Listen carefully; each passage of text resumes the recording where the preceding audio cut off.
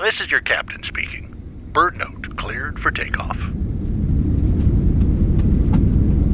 When you look out the window of an airplane, you can see a number of flaps on the wing. The pilot controls these flaps to adjust lift and drag. They're essential for maneuvering in the air. And the design of these flaps was inspired by the wings of birds. All flying birds have what's called an alula on each wing.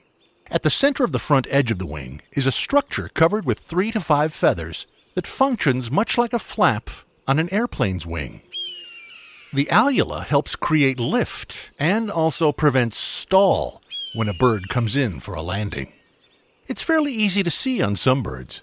As a hawk makes its descent, the alula sticks straight up like a feathered spike, helping the bird to precisely hit its target.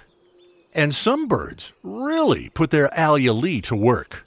Falcons, peregrines in particular, need a prominent alula to provide greater control when the wing is cupped or tucked as the bird dives at high speed, then turns deftly and snatches its prey.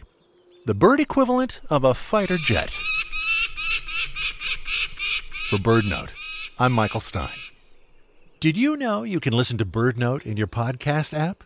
Subscribe to Bird Note Daily and never miss an episode.